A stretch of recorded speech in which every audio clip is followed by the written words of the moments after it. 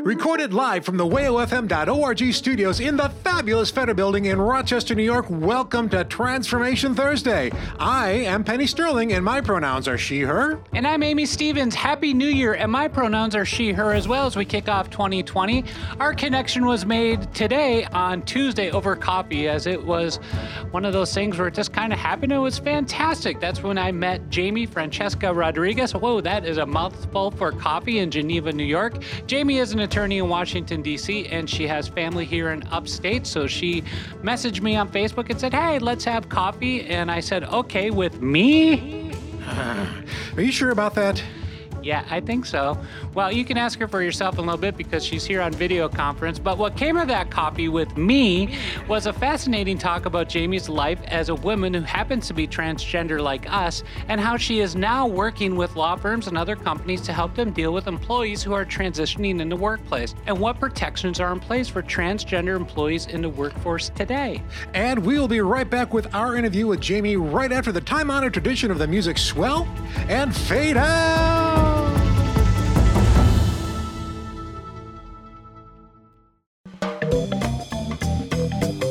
Let's talk about change, Amy. Okay, let me see. It looks like I've got 3/4, a nickel, a Canadian loonie, and a few British tenors from when I was in London, because I'm an international comedian. No, not that change. Change is in transformation. The topic of Transformation Thursday. Oh, yeah, that. Well, we're doing this podcast to highlight how much things change and how quickly they do it in society today. Everything changes, and change isn't good or bad. It just is. The more we realize that change is just the natural progression of things, the better off we'll be.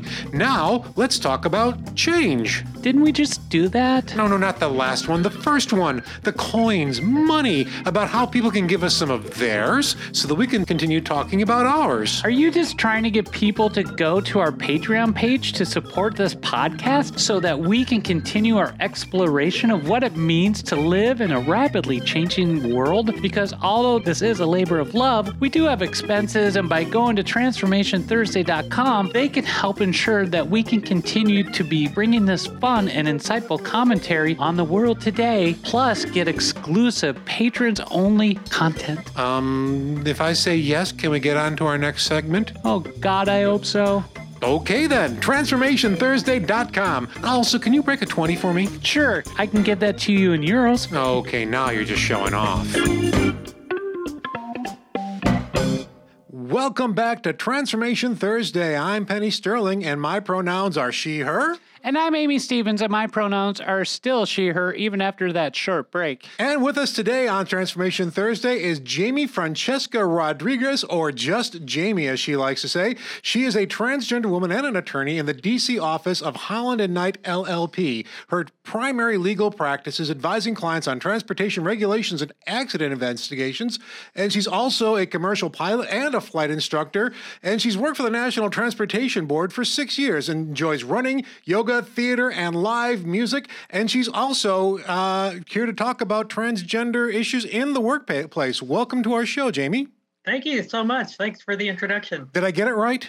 Yeah, you got everything. The National Transportation Safety Board is where I was before my current job, and I was there for 6 years. I've been at Holland & Knight for 3 years now. Oh, that was a past tense. That's my bad. Oh, well, how do you like it? How do you like leaving government for the private sector? Is that what's changed in your life there?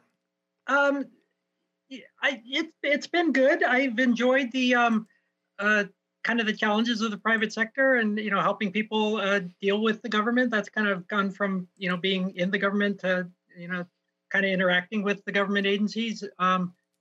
It's interesting to see from the other side. I had actually worked in private practice before going to the government, so it wasn't a total surprise or anything. But previously, I didn't work in the transportation space, so this is a different area.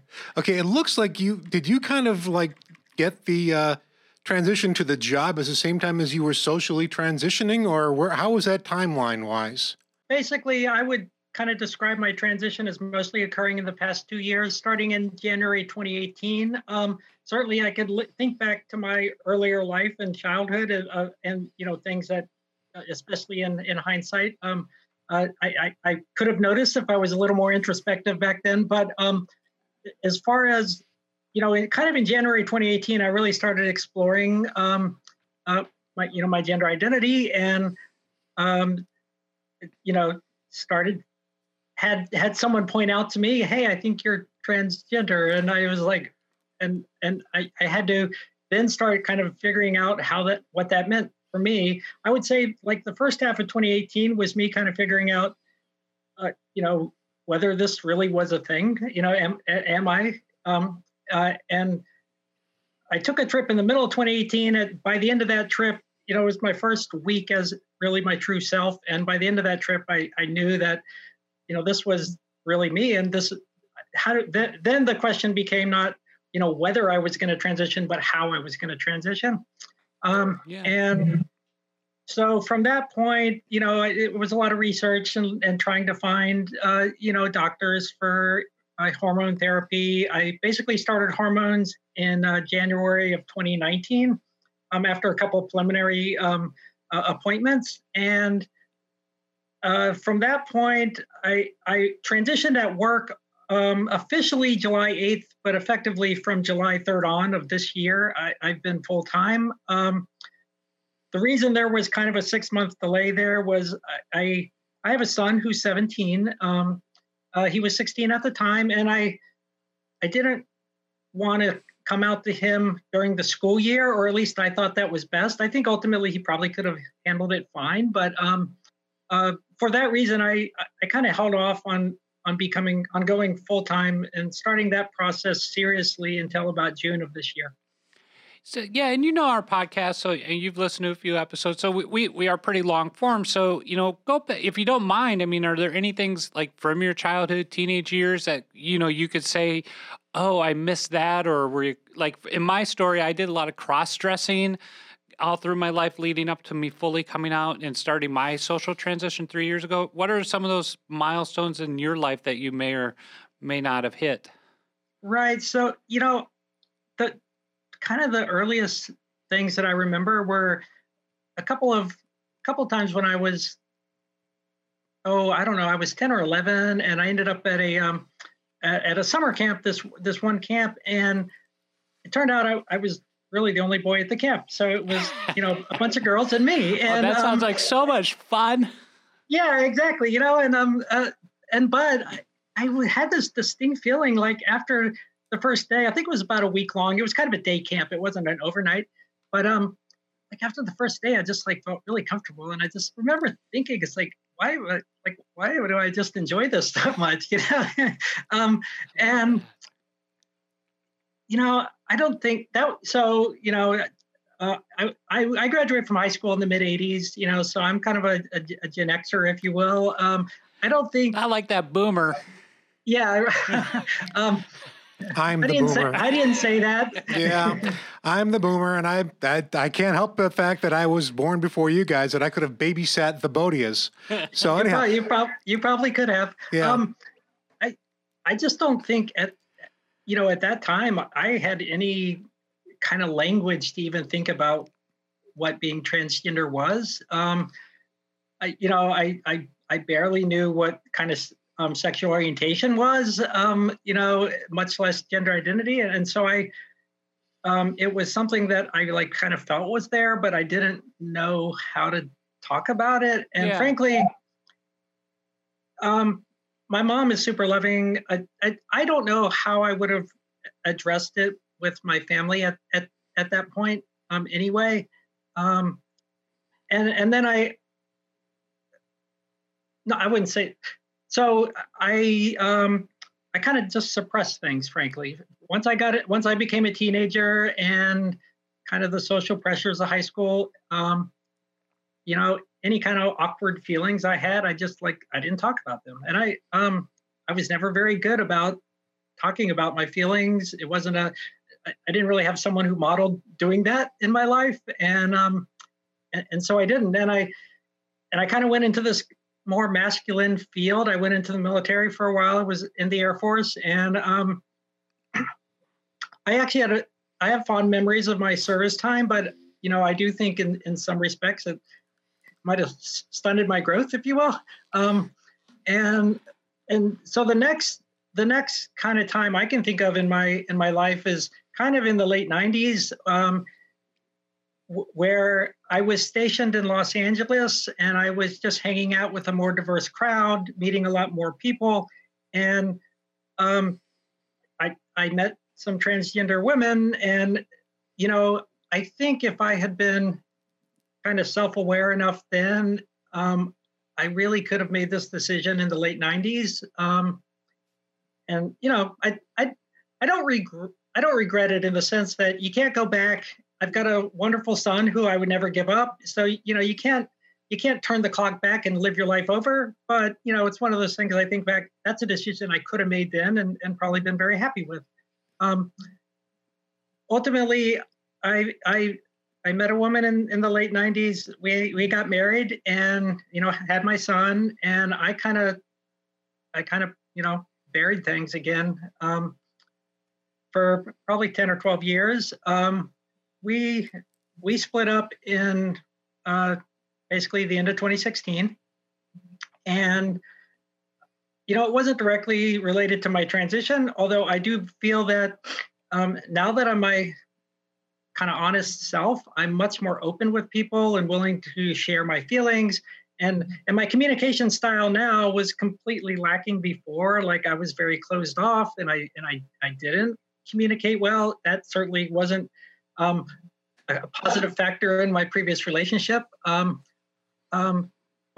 after we, split up, basically early 2017, I found myself dating again, and created a profile on Tinder, and then tried several others, OkCupid, and her and some others. But I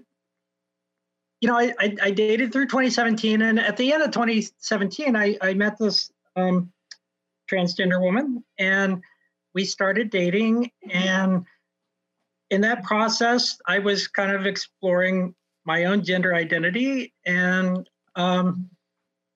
he was actually the first person that told me, "I think you're trans," and I I wasn't sure at that point. That was like the beginning of 2018, but she kind of held my hand the first time I got dressed and we went out in public. It was really comforting to have her, and she taught me a lot of things. Ultimately, she really was interested in dating a guy, and when it became kind of clear to both of us that I was going to really go down this path of making my own transition, we kind of broke it off there. She also moved further away. She to Pittsburgh, and I'm down here in DC, so that was logistically difficult. But I do have to give her credit for really kind of recognizing my identity almost before I did, or at least before I admitted it to myself. Yeah. Those kinds of relationships are really important for people who are transitioning, to find somebody who is willing to talk to them and talk to us and believe us and listen to us and accept us. That goes so far in helping people discover who they are. And I'm glad that you found that. Yeah, I really do have to give her a lot of credit. Would I have taken those first few steps of going out in public? I probably wouldn't have, not right then. I mean, I'm sure it would have taken me much longer to get up the confidence to do that. So it's almost like, I want to help someone else just kind of pay it forward. And if I meet someone, offer to take them out or something along those lines, just to kind of get them out. Actually fairly recently, I was talking to a woman at this, it was kind of a women's retreat that I went to, and she mentioned a friend of hers who was in the kind of very early stages of transitioning, trans woman, and but she was still calling this woman by her old name, and so it kind of prompted me to ask the question, well, what's what's her status right now, and long story short, she gave me that person's contact information. I reached out when I got back here, and so I called her, and one of the first things I did was, or I didn't call her, I texted her, and we chatted back and forth. But one of the first things I did was kind of ask her, like, how do you want to be called? What name do you want to use? What pronouns do you want to be used? Because I had been given kind of this other information, and she responded. I thought it was really touching. She basically said no one had ever asked her that question before, and so I just think, if you know someone who's kind of in the early stages of transitioning, giving them some of the initial positive feedback is so affirming. Yeah, it's very important, and I'm glad that you can do that. And you are, so I want to circle back to your job and the transitioning there. When you were socially transitioning, you had to approach your job and tell them as well. What happened there? Yeah, so just to talk real quick about kind of on the personal side, I came out to my mom and my sister in December of 2018. And then shortly after that, I started telling a lot of friends and family, initially in the DC area, but then others. But I was not out at work. So I kind of was, living in two worlds, which, really is not a great state to be in. I will say it sucks. Yeah. It sucks. Been there, done that. Yeah, I think we all have. Yeah. And so, I think at the end of 2018, had I been diagnosed, I probably would have been, somewhat depressed. I was, because by that time I knew where I wanted to be, but I just wasn't there yet. And so I can remember the feeling of putting on a suit to go into the office, and just hating it, and I think that came across in my, my persona at work. Those last 6 months before my transition, I just wasn't as happy at work. But I knew where I wanted to get, and in about this is kind of related to my son. So let me tell a little bit of that story. So my son was 16 at the time, junior in high school, and I just didn't know how he would react to my coming out to him. I started having conversations with him about diversity in general and gender diversity specifically.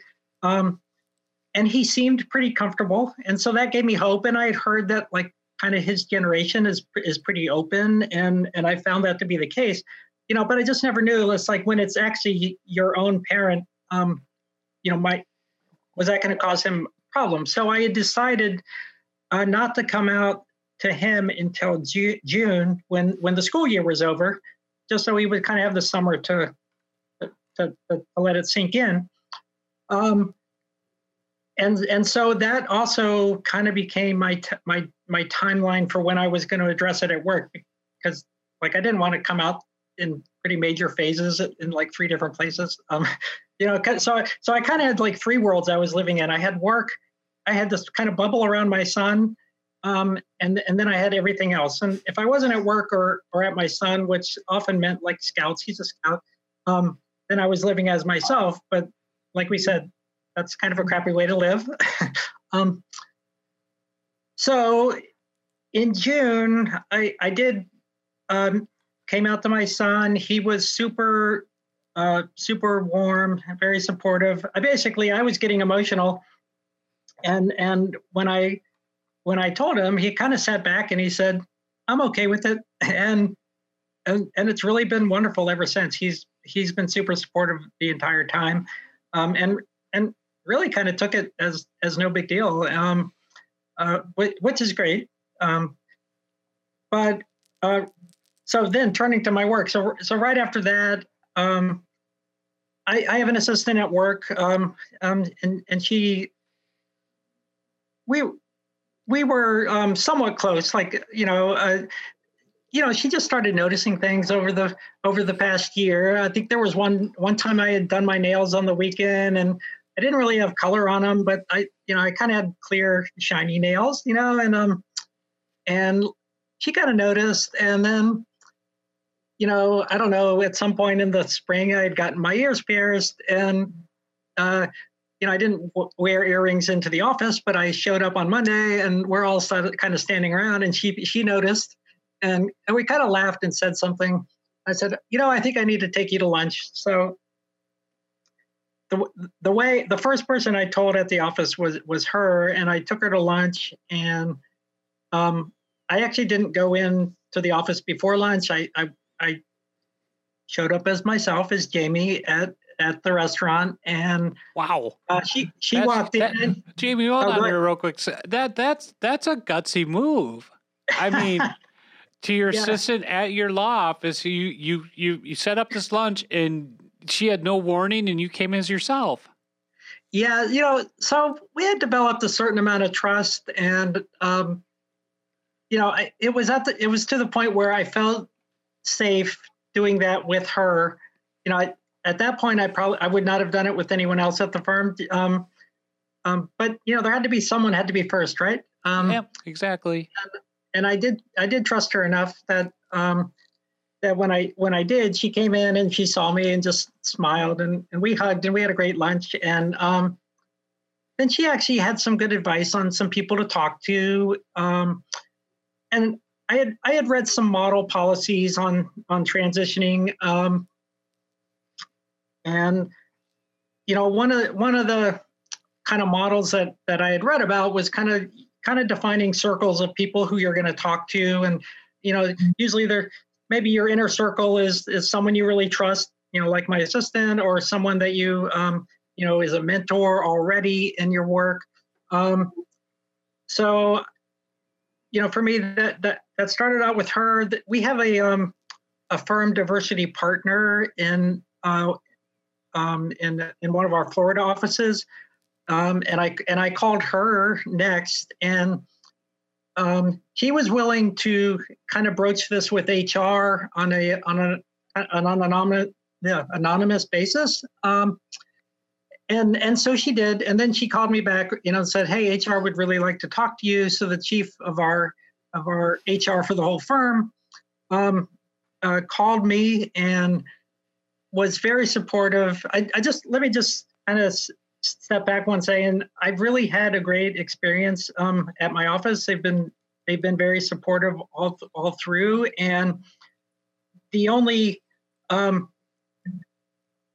I was the first person to transition in the firm. We're an about 1,100 attorney firm, kind of nationwide, so it's a pretty big firm, but I just happened to be first.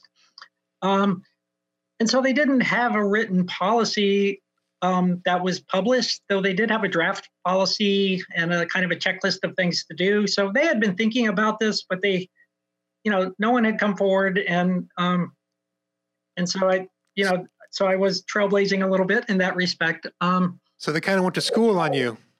Yeah, exactly. And our firm has 1,100 attorneys and, assistants and researchers and paralegals.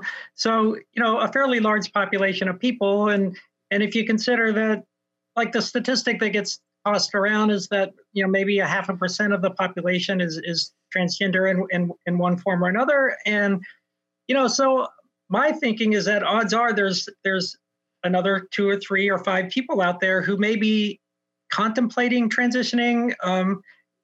And so for me personally, I just want when one of those people, goes to our online policy manual and searches for a transition policy, I want them to get hit. I want something to pop up. Right.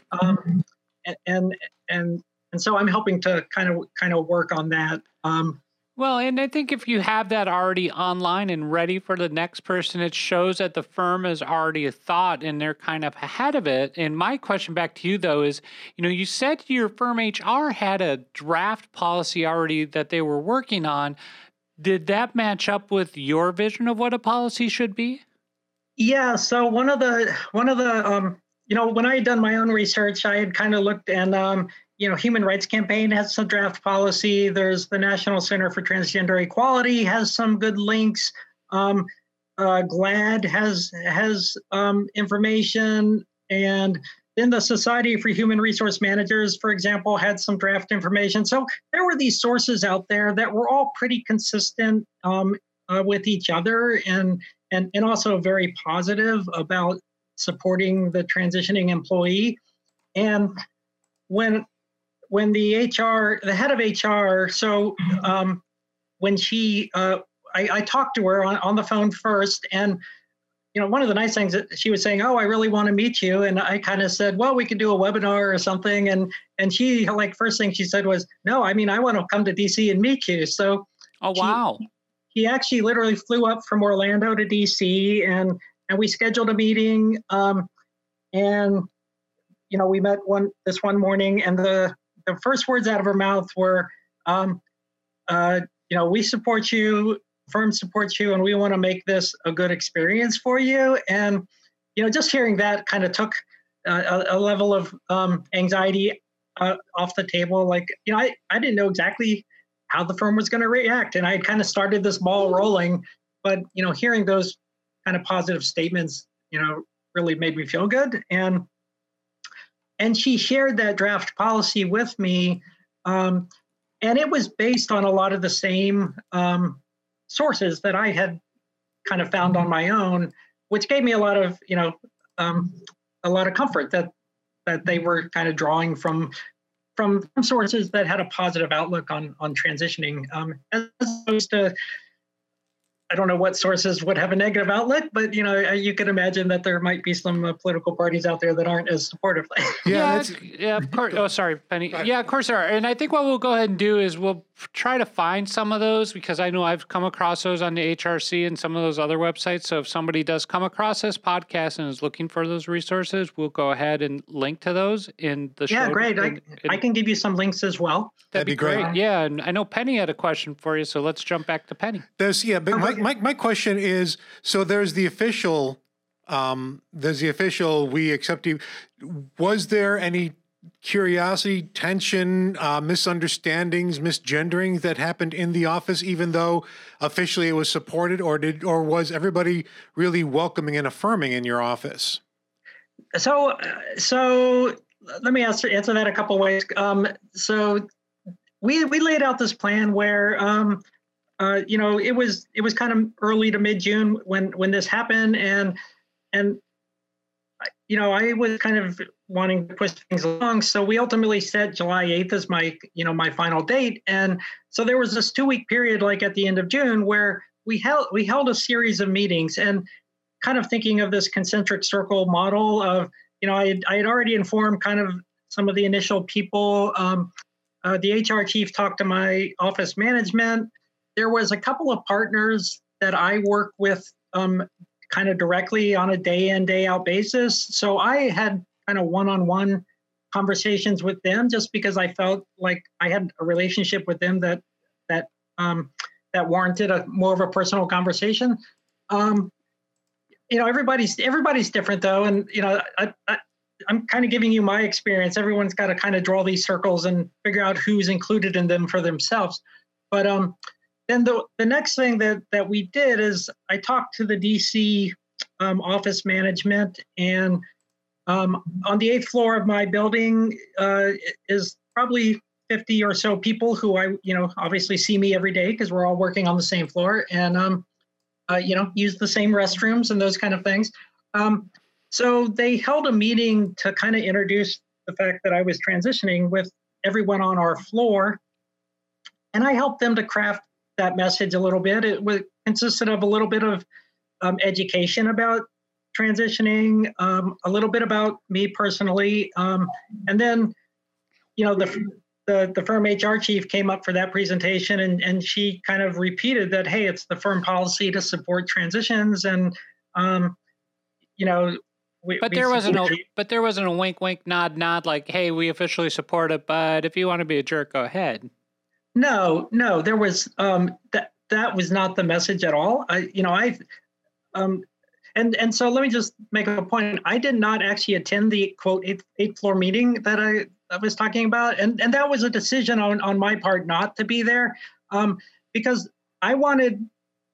So a lot of people were going to be hearing this for the first time. Some of them, there are a wide variety of kind of ages, and it's a pretty diverse floor, if you will. And I just wanted, if there was someone who was uncomfortable asking a question with me in the room, I wanted to give them the space to do that. And so the firm management I was dealing with asked me if I wanted to be present, and I said, no, let's, like, that for that meeting I don't need to be present. You know, it was kind of an odd, you know, it got scheduled at this one afternoon, and at the time of the meeting, kind of everyone went down to the meeting, and I was all alone on the floor just about, and that was kind of weird for about 20 minutes, you know, and then you know, after that meeting, a number of people came by and said things, but you know, it's a busy office, so people kind of went about their way. Another reason I felt a little awkward attending the meeting, we kind of discussed, well, maybe you could come in at the end and say hi. And the reason I didn't do that is I didn't want there to be this whole meeting about my transition, and then for me to walk in guy mode, Yeah. so to speak. Yeah. I just felt like, oh, that's going to be kind of awkward and even less comfortable than I already feel.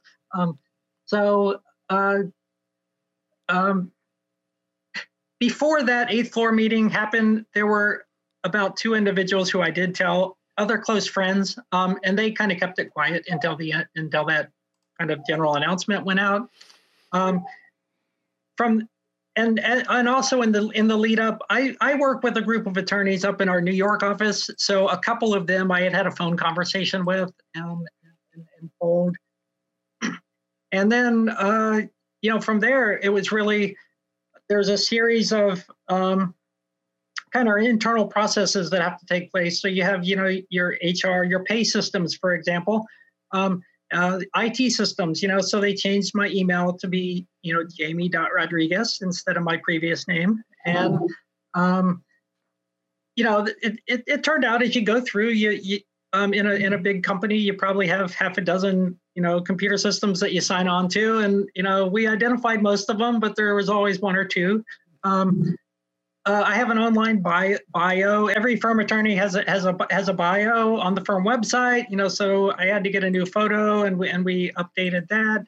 There were a few things that I had to take care of on the outside before they could make changes with the pay system. So I had to get my Social Security card done. So some of that timing prompted me to actually go about formally, you know, legally changing my name. So I got my legal name change done in Virginia. And then I took that document, the Social Security, and also the DMV. You know, another half a day of my life that I'll never get back sitting in the Virginia DMV. Only a half a day. Wow, they're doing things fast down there. Yeah, fast, right? You know, and so I kind of went through the process of getting my legal documents updated to reflect my new name and gender.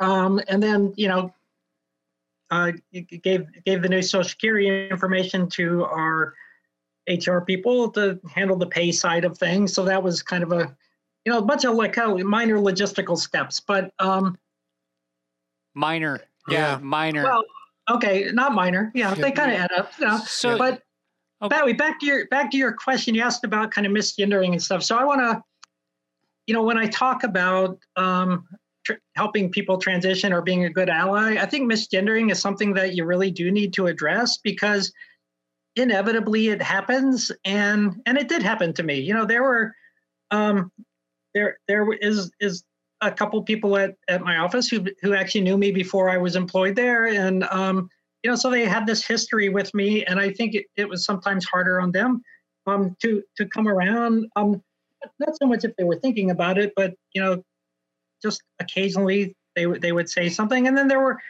other people who I'd worked with who, you know, occasionally early on misgendered me. I would say now it's you know, 7 months later, that's very rare that it happens, but you know, it did. And so what I told people, and actually I'd be interested in y'all's opinion on this, but you know, me talking to other women and a non-binary person that I know about misgendering, I think what I always tell people is, if you do it, you know, just apologize or correct it and move on. Like, don't dwell on it. Don't like all of a sudden make a business conversation about me because, you know, because of a misgendering. Can we get an echo on that there, Penny? Yes, I will do that too.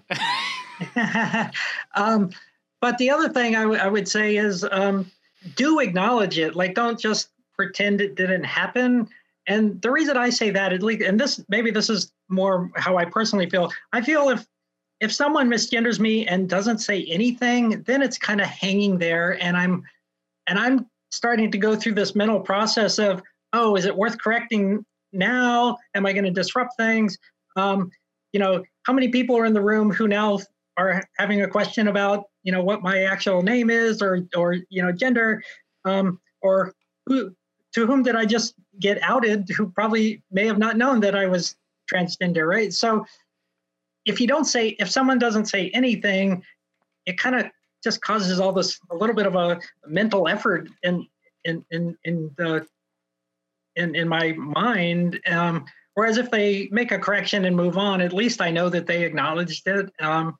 And as long as it's not something that they're having to do on a daily basis or a frequent basis, I'm probably just going to be okay with it. Yeah. But if someone's misgendering me a lot, then I will start taking other actions, and Yeah, let's show. I have a letter that I want to read maybe in our next segment, but I got one final question for this segment. So, you have this long history of working in the transportation and sector and law, and now you've started coming out. How are you, literally transitioning your career, pun intended, to, become an advocate inside of your law community or inside of the business community for diversity and inclusion? Yeah, so one of the first things we addressed is how to come out to the clients that I was working with. I had a couple of active matters that I was working on, and when companies come to law firms these days, they often ask for diverse groups of attorneys. That's really an emphasis in the business world these days. And one of the partners that I work with, he said, "Look, I support diverse teams. It gives us a variety of viewpoints when we're addressing issues. And since companies are asking us, let's just tell them and we'll go with it, and kind of say they're going to have to put their money where their mouth is in a certain sense, And to tell you the truth, none of my clients have had an issue. The transition really did not take long, and they were fine with it. Yeah, because I know when we met for coffee the other night, you also mentioned that you're doing some work. You're working with your firm's office in Columbia on some diversity training, especially related to transgender issues. And Yep. Are you able to also get out and do some training to other companies? Are you kind of maybe turning this into a little speaking and side business? I mean, there's great opportunity here. Yeah. So let me address that. Okay. So so as far as my practice goes, like you introduced me, I've mainly been in the transportation space and advising on federal regulations and accident investigations and those kind of things. But now, I have this motivation to share my experience and to help other people who are transitioning, and to just kind of promote diversity in general, kind of in a larger sense. So I really am getting more involved in diversity and inclusion policies and advising on how to set up a policy and what are good things to include in a policy.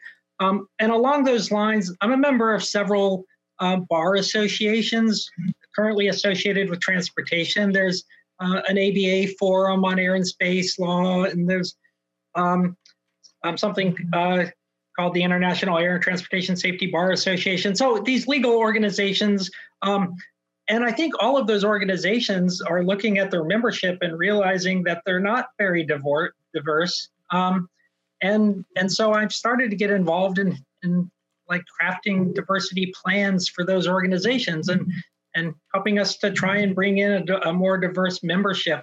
And then I'm doing some speaking on transitioning and, like I said, policies and my experience. I'm doing some internal training. One of our overseas firms is in Bogota, Colombia, and later this year I'm going to give a webinar to them on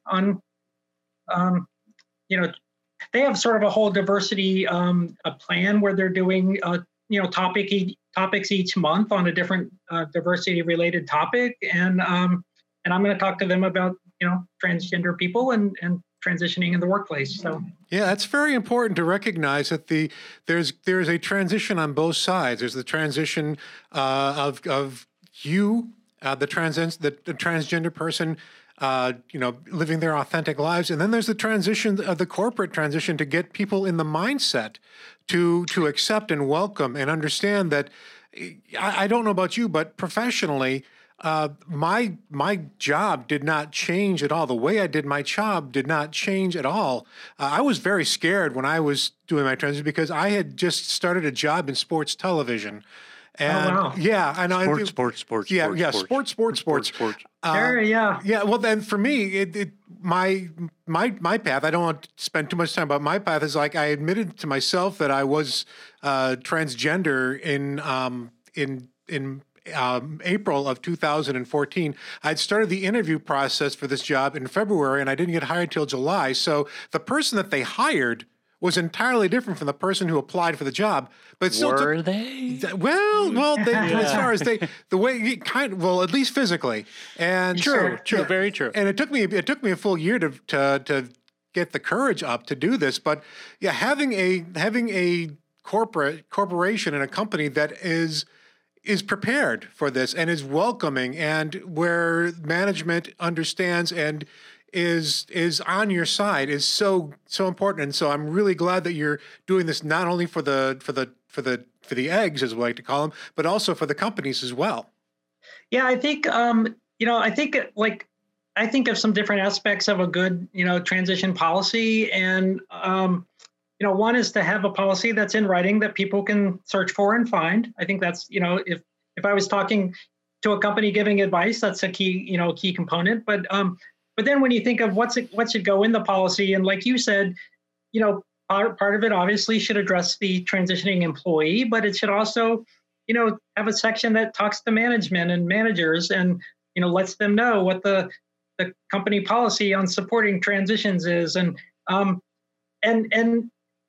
recognizes that not every manager at every level has maybe met a transgender person, so they might need some education on what like just basic vocabulary, and then what the laws are in various states. There, DC, for example, DC code requires that employers let people use the bathroom and other gendered facilities of the gender with which they identify. So, under DC law, there are kind of more protections than in some other states. And it's a little bit of a hodgepodge from state to state. The federal government's in a little bit of flux these days. You don't putting it mildly. Yeah, really? Yeah. You can tell you're a lawyer, Jamie, by saying that way. Yeah. I mean, it's unfortunate that the current administration is kind of across the board trying to roll back protections in, housing and education and labor, and obviously in the military policies. But it's also interesting that at the same time, if you go to the EEOC website, you will see kind of positive transition related materials. So, I don't know, there are pockets within the federal government even that are still holding on to the supportive policies. I guess I'm a little surprised that they've been able to do that so far, but I'm glad that they have. Yeah, and I've heard actually the State Department's the same way with passports. So, what's one of the things I'm kind of hurrying up with right now is to get my passport done before that goes away. So I would suggest for people, if you are transitioning, definitely get that paperwork done as fast as you can. But I think, it sounds like what you're saying there is know the laws where you live by going online. I know, like you mentioned, DC, here in New York, we have a new law that came into effect last year called the Gender Expression Non-Discrimination Act. So that's really an important one to get to learn here in New York State. Yeah. And I would also, suggest that, people take some time to do these searches. Go on HRC, go on the Center for Transgender Equality, even though that organization has been in some flux this year, talk about flux, but we don't want to go into that. But I think there's a lot of opportunity there for people to go out and do some self-education. But, we can link some resources to some of the stuff on HRC, the New York law, DC codes. And so, Sure. but you have a lot going on, Jamie. I mean, I don't know how you keep it all straight. Straight. I get it. Straight. Well, actually, what I would like to do right now is you actually have a question, Amy. Yes. Somebody wrote you a question that I think. Yep. Okay. So here's a question. Dear Amy, I can use some help. I have a coworker who, when we last saw them, their name was John and dressing as a man. They took leave for a month and have come back to work as Lisa and dressing as a lady. The problem is people at work are struggling to adjust. I'm trying to help our coworkers remember and acknowledge her as Lisa and keep Lisa from getting discouraged when coworkers keep calling her John. I can really use some ideas. And I will give some background from what I do know of this letter. It comes from somebody in the state of Texas. So if you know anything about Texas, maybe we can go there from a legal perspective. But also in the interpersonal way too. Yeah. So, so Jamie, and I have an answer for this too, but I want to hear your take first, and then I think maybe we can go around the microphones here. Sure. So I'm gonna start out with kind of a legalistic thing. I'm gonna say I'm not an attorney admitted in the state of Texas, so this isn't a legal advice for people in Texas. But I will give you some thoughts. One thing that comes to mind is this sounds like from just like a company planning standpoint, it doesn't sound like they had a real great process in place. So obviously that's something they can think of going forward. To maybe get something in place. But specifically about misgendering, one of the things that I found to be helpful is to educate people on the impact of misgendering on trans people. Because I think many people come at it from, well, here's this new requirement and it's kind of inconvenient to me. And they make mistakes and they get a little defensive. And I think that's maybe somewhat understandable, but I think what you can do, and there's some good articles out there. I recently posted one to Facebook. I'd be happy to give you the link. Oh, I shared that one. I got it. Okay, which I really think do a good job of personalizing the impact on the trans person when they get misgendered. And, just like a personal story, I had a person that I know who misgendered me quite a bit at one point, and it really has an emotional impact. It's not just an annoyance. It's at one point I found myself drinking a cup of coffee on a corner in Washington D.C. and just like started crying into a cup of coffee. And I was like, gosh, yeah. Yeah, I mean, I was just like sitting there thinking I must look so pathetic, but I was just the emotions just kind of boiled up, and I relayed that to this friend group of mine, and passed on some links to some similar articles. And I had a couple of them come contact me, individually, and they said, look, I never realized how hurtful misgendering can be.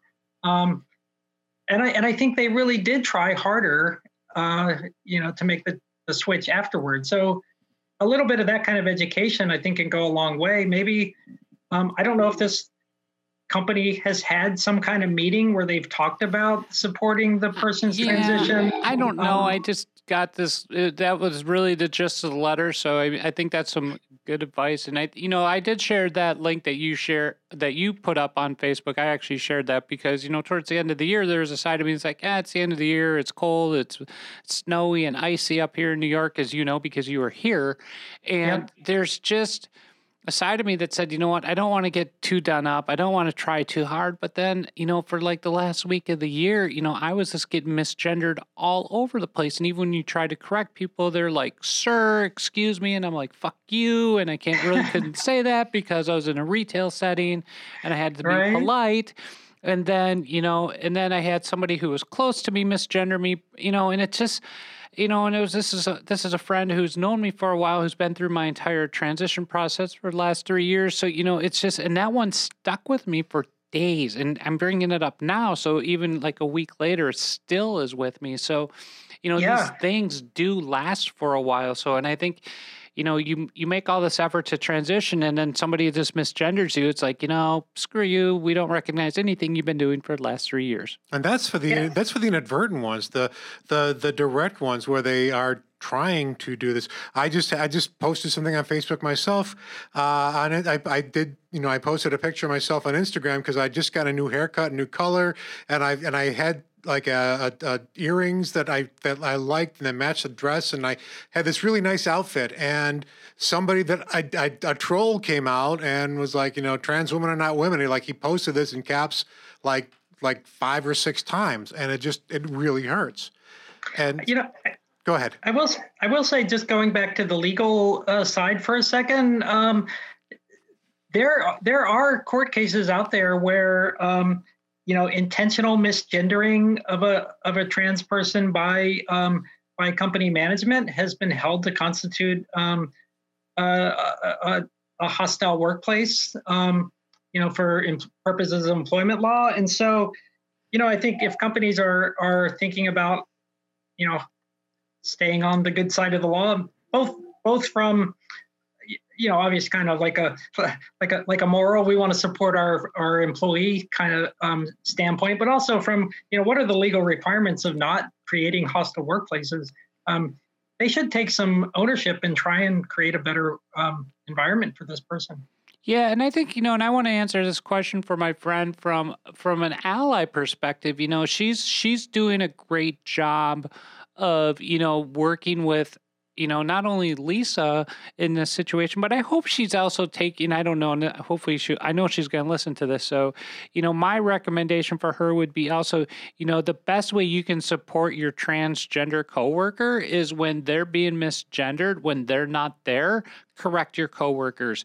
Be that ally when that transgender person is not in the room or not around. So that's my big thing. And then my advice then from a non-legal perspective, also back to the transgender woman, would be, there's going to be people that are going to say to her, you know what, you got to give me time to get used to this. You know what? And I had a coworker say this to me, a few months ago when I was coming out at work, and I looked at her and I said, well, how much time do you need? And she's like, well, what do you mean? I go, because if I don't confront you on this and I just give you time, how much time do you need? And so, and finally she's like, oh, I see what you mean. And I said, well, and she's been pretty good, but she had a couple slip ups where it was really, and it was almost intentional, I think. But when I confronted her with it, it never happened again. But that time is such, I don't know how much time you need, but I need to address it and move forward with you because this can't go on forever. Yeah, no, I totally agree with you on your point about allies. It is such a relief. I think even when I'm in the room, if someone misgenders me and someone else corrects it before I'm forced to do it, that is just like such a relief. It's like a weight lifted from my shoulders. It's like, oh, good. And it also feels really great to know that you have this other person who has your back about something. Yeah, it's very important to have that. To have, if you are an ally, if you want to be an ally, the first thing you have to do is insert yourself between the person who's being marginalized and the person who's marginalizing.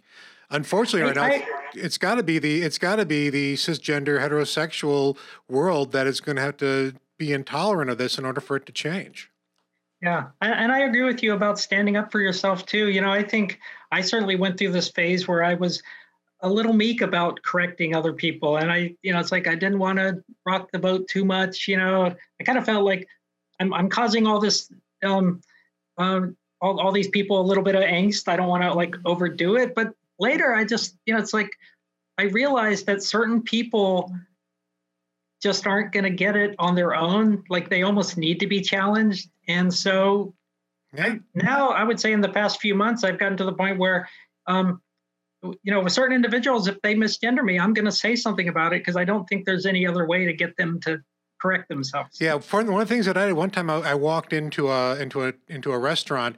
I was wearing a leather skirt, a silk blouse, heels, makeup, jewelry, the whole thing. I felt great, and the maitre d' looked at me and said, "How can I help you, sir?"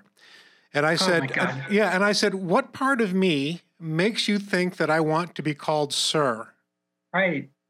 And he stammered and got all flummoxed, and I didn't care. Yeah, no, I agree with you. It's like, turn it around. Yep. Absolutely. And I think in a professional work environment too, I think this will be handy. One piece of advice I was given by a local lawyer here was document everything. When you're misgendered, what you said to combat it, and if it keeps happening again, because what he said, going back to your point, Jamie, is that, you can start documenting that hostile work environment. Yeah, I mean, you can kind of keep your records. A couple cases I read talked about it in the court case. They talked about the number of times that a person had been misgendered, and also, emails. There was this one case where a supervisor was purposely misgendering someone in email, like in written form, so that obviously became evidence. Yeah. And I'm so glad that you bring these things up. Well, it's been we're almost at the hour mark here, so we're going to wrap it up. Jamie Francesca Rodriguez, thank you so much for being on Transformation Thursday. Thank you so much for having me. Transportation, we're going places. Oh, take off. Oh, take off, you hoser. All right, so thank you very much, and best of luck, and we may be calling on you in the future if things are necessary. Would you be willing to come back again and talk? Oh, absolutely. Yeah, I would love to come back anytime you guys want to have me. So sounds good. So, Jamie, thank you very much. Have a great day. We're going to wrap up with a few thoughts over here at home. Jamie, thank you very much, and everybody, this is Transformation Thursday. To financially support Transformation Thursday, go to transformationthursday.com, and that will bring you to our Patreon page. Once there, click on the Become a Patron button. You can also follow us online on Facebook. You can follow us by searching for Transformation Thursday Podcast, and please join our private Facebook group by searching Transformation Thursday on Facebook. On Twitter and Instagram, you can follow us at TransThursPod. To make sure you stay up to date with all the latest episodes, please subscribe to the Transformation Thursday Podcast on Spotify, Apple Podcasts, and Google Podcast, or wherever you get your podcasts. On Apple Podcasts, please leave us a 5-star rating and a short review. It's free and it does help get Transformation Thursday out to a larger audience. Finally, Transformation Thursday is copyrighted material, all rights reserved, 2020. Welcome back to Transportation Thursday. I think we're going to change that. We'll start talking about traffic issues in here because Jamie Francesca Rodriguez was an amazing woman. It was great hearing her tell her story. It was really interesting hearing all the legal aspects of this too. We've never had a transgender lawyer on before, or at least, yeah. And so that was really great. Last week we had a transgender transportation engineer on. Yeah, so it really is Transportation Thursday, isn't it? I think they're both single. Can we play matchmaker? Dangerous game. Dangerous game. Walk away from the microphone, Amy. Absolutely. I don't think they're any place near the same place either. No. So what was your takeaway from our conversation with Jamie, Amy? I think it comes back to, I really liked what Jamie was talking about, having a plan. I think as a transgender person, if you're not sure your company has a plan, I think it's incumbent upon you to go find out if they do and help HR or who's ever in charge of that, maybe in a smaller company, develop that plan with them. I had to do that both in my situation within the fire department that I volunteer at, and as well in the private sector position that I held until October of this year. But most importantly, I think, sorry. Go ahead. I was just going to say, the other thing is, following up on that letter of, if you're going to be an ally to the transgender community and you consider yourself an ally to the transgender community, realize we can't do it without you. You mentioned that, Penny. And one of the things that is, if you hear your coworkers or somebody misgendering the transgender person when they're not in a room, be that ally in that moment and stand up for them and make sure they gender people correctly all the time. Yeah, I'm going to follow up, and that's pretty much my point too. The allyship, there's both corporate and personal allyship, and finding both of those. And as far as the corporate, the legal way, demanding it is a very important step to take when you are transitioning in a professional setting. I think I might need to circle back with Jamie and get some of those case law references about, cases that were, it was found that the company was that aggressive misgendering created a hostile work environment. I think that would make for some good reading. I think it would too, especially in cases of people that we might know. And as far as people that we might know a whole bunch of Patreon sponsors, Amy. Yeah, we've been, we need to do a better job as we go through this year, promoting our Patreon page and also getting some better content on there. I will admit that I've fallen down on that here the second half of the year. I started off strong, and maybe that should be my resolution for the new year. What do you think, Penny? I think that's a good resolution to have. Yeah, because, I mentioned online that I have this new contract opportunity starting up here pretty soon in the new year. Podcasting is going to become my life. And so, I really Does that mean I'm only going to see you on Thursdays? Or maybe Sundays when we actually record. That's the dirty little secret of Transformation Thursday is we record on Sunday. Except you bring it up every damn podcast that we do. It's the worst kept secret in podcasting. I know, and we're also getting away from what we want to talk, which is thanking the Patreon supporters that we have and asking for more of them. Yeah, so why don't we read through all of them and say a big thank you as we go into 2020. So, Penny, start. Okay, I would like to thank Andrew K. for his support. And I would like to thank Corey W. for their support. MV, thank you so much for your support. And Emma B., thank you for her support as well. I'm going to do a little bit of Elvis here. Oh, Jasmine V., thank you very much. Thank you. That's more like Nixon than Elvis. I'm sorry. Yeah, that was a Nixon, Jasmine V. And I would like to thank Nika S. Yeah. And Rory M., thank you very much for being a Patreon. Oh yeah, they're fantastic. I actually know them, and they're fun to vacation and you know everybody. I know I do. I don't know the next one though. Who is Sarah G. Or Spencer S. You know Spencer S. I know Spencer. Spencer doesn't drink. No, he doesn't. And we both know Teresa T. Oh yes, we do. Now I can say this. I definitely do love her. Yeah, I've noticed that about you. Okay. And Tori B., thank you very much for your support. And finally, Andrew K. Yeah, wow, that's a lot of people to thank. It is, and we want more thank yous coming up. We want more thank yous because your support of our podcast means that we are reaching out and helping people with our message, and we're going to probably do a little bit more advertising as we go into the new year. We have some Patreon money sitting in the bank that I think we can do some advertising with. So we'd like to get this out to more people, and we would appreciate your help. So if you are listening to the podcast, please go to transformationthursday.com. Look for the Become a Patron button on the top right corner of your Patreon page and sign up for sponsorship levels start at $1 per month. It's not too much to ask. And you'll get our eternal gratitude for that. But for right now, we're going to wrap up. Thank you very much for listening to Transformation Thursday. Good night, Amy. Good night, Penny. Good night, everybody.